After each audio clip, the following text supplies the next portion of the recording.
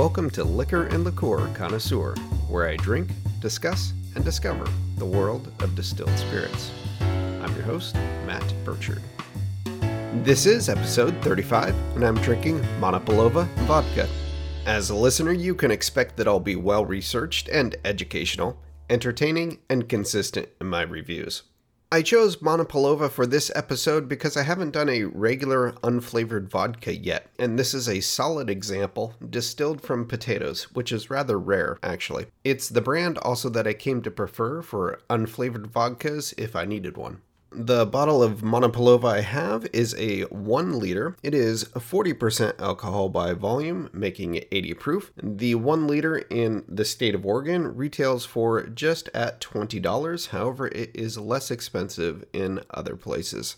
The Monopolova bottle is a nice rounded square shape. It has a short neck, screw cap on the top. The label is mostly white. There's a light background texture, which is a company seal essentially in the background, but it appears all white, and then a dark blue text that is in all caps, and it reads established 1782 vodka Monopolova, distilled from potatoes, produced and bottled by J.A. Bečeský, Vienna, Austria, imported, product of Austria, and then the proof.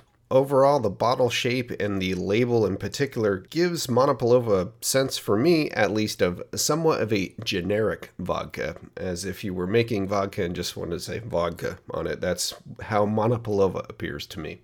So let's go ahead and open this bottle up. Screw cap comes right off. As always, I'm going to be using a clean Glencairn. It's a whiskey nosing glass, tulip shaped, so that you can see the spirit, swirl the spirit around, get a good look at it, get your nose in there, get a good nosing of it, and you can also drink from it appropriately. So here we go for a pour.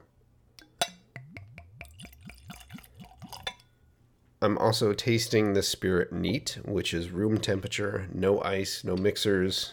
Yeah, it's the most pure way to try any spirit.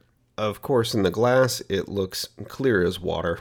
You can see alcohol tears or legs, which again is just the differences in evaporation of the ethanol from the water in the spirit as it traces down the inside of your glass. That's what the legs or the tears are. So you can tell that there's alcohol in it, but it looks like water. And on the nose, it smells like vodka, and that description, it's not a cop-out, it's a qualification of the category. If you've smelled vodka, this is what Monopolova smells like. There's some nuance, though. It's a little floral. I can almost catch some citrus or bright notes to it on the nose. You get a little tingle of the ethanol. It definitely smells clean. All right, let's try it on the palate.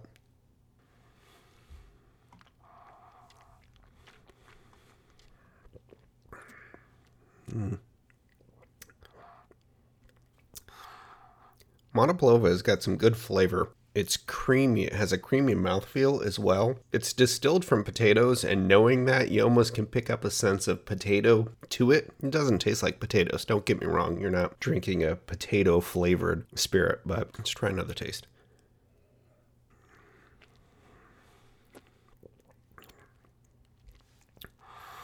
It's very smooth. The sides of my tongue feel creaminess. It's got ethanol flavor, definitely. I'll say it's quite pleasant. It's been a long time, or I maybe have never actually sipped Monopolova neat.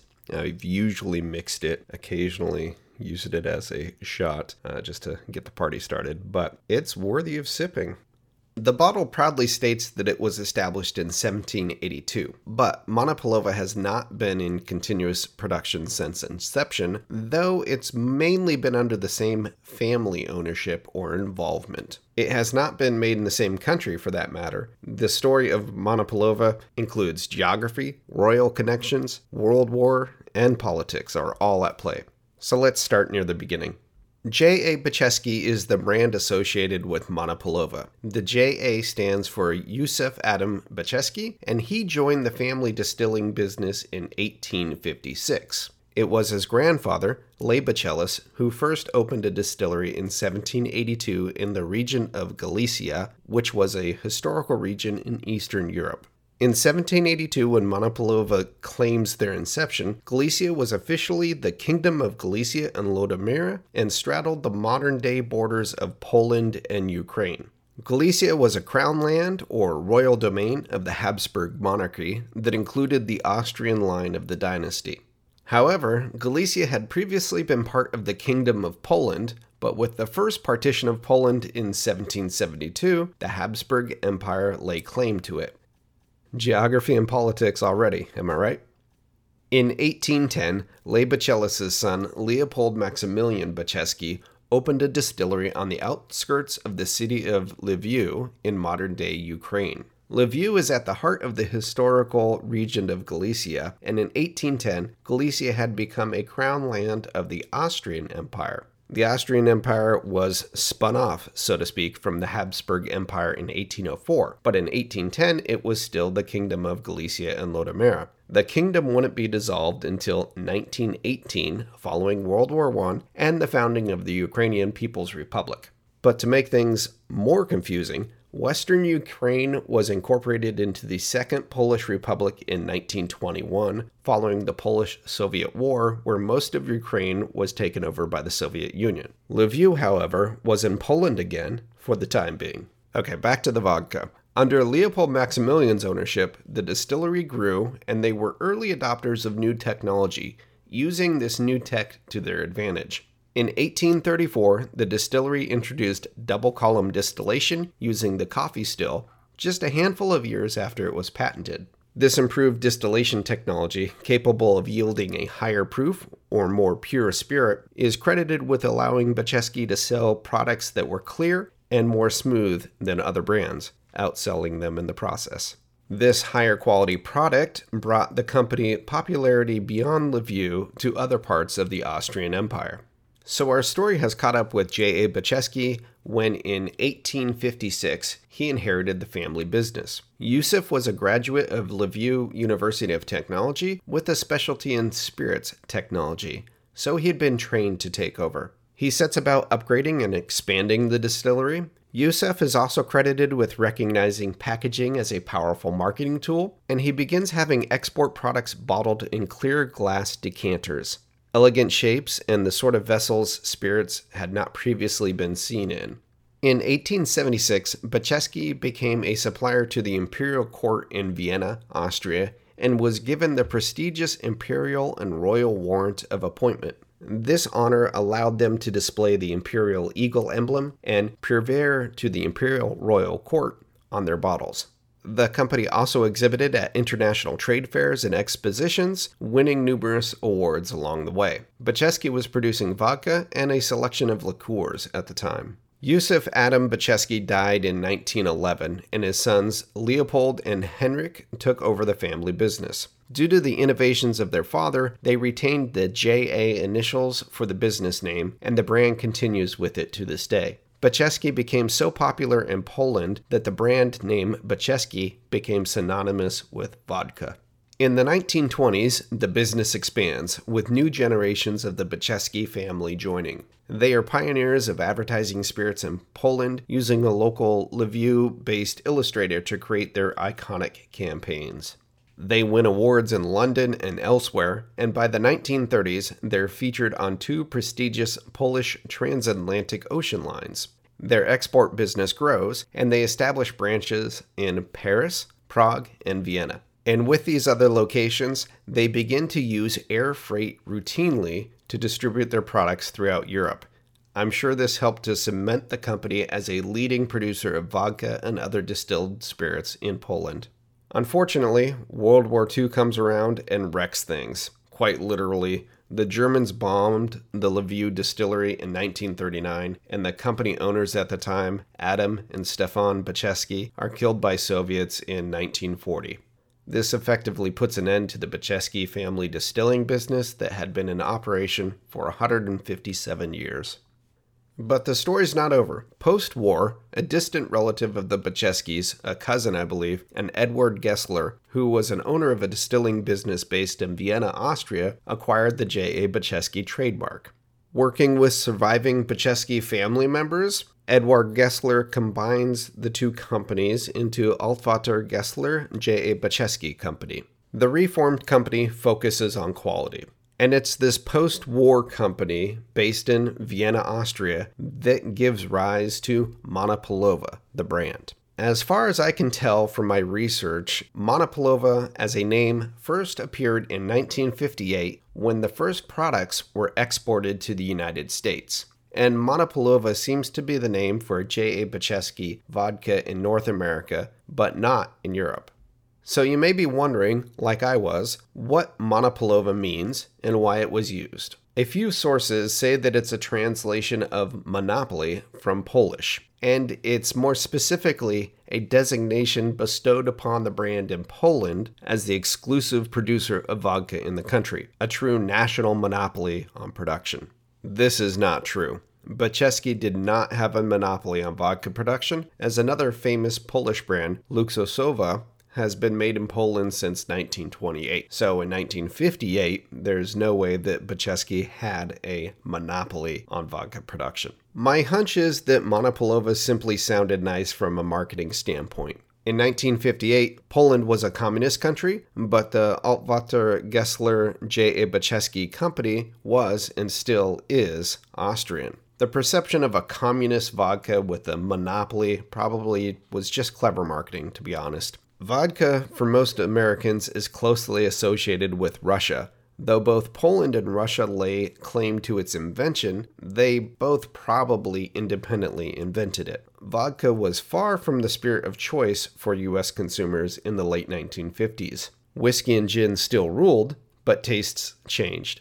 In 1980, a U.S. subsidiary of Altvater Gessler J.A. Bečeský was opened, helping expand their U.S. sales substantially. And in 2011, the Austrian company began exporting to Poland, making J.A. Bečeský branded spirits available in Poland once again. Here in the United States, it seems Monopolova is adhering to the old adage that if it ain't broke, don't fix it. The label is, as far as I can tell, substantially unchanged since they entered the U.S. market. It's still made from potatoes. It's still a value brand, though I wouldn't call it cheap. And they package it in every size you could want, from 50 milliliter airplane bottle size up to 1.75 liter handles.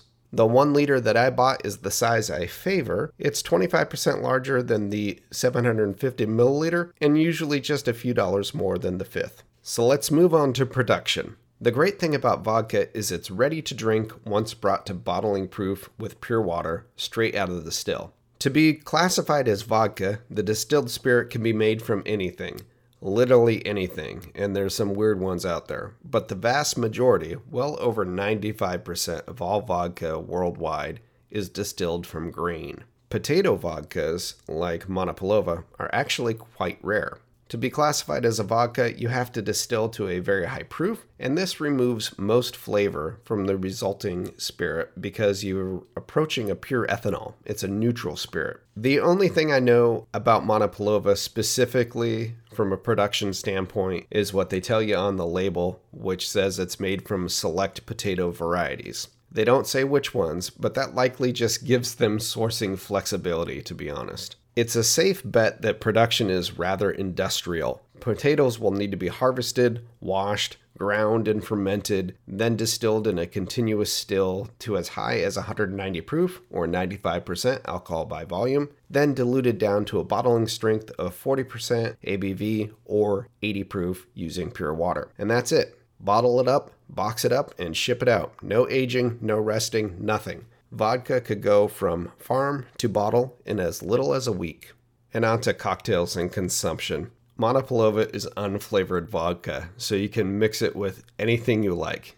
It's really good as a base for any mixed drink that you just want the alcohol punch, but you don't want the spirit to be the lead flavor note in it. That's what vodka is for. Monopolova, though, is really quite good neat. You've got some flavor to it, and the myth or perception that vodka needs to be devoid of flavor and just flavorless alcohol, I think is a disservice to the category of vodka. One of the reasons I started this podcast was because I love flavor. And while Monopolova is an unflavored vodka, it tastes like vodka. So the flavor of vodka I find quite pleasing as well, much like many people, myself included, like the flavor of whiskey. And whiskey will be unflavored. It'll pick up a lot of flavors from the maturation and distillation process, but they're not adding other things to it like a liqueur. Monopolova, it's good neat, and it's good on the rocks as well.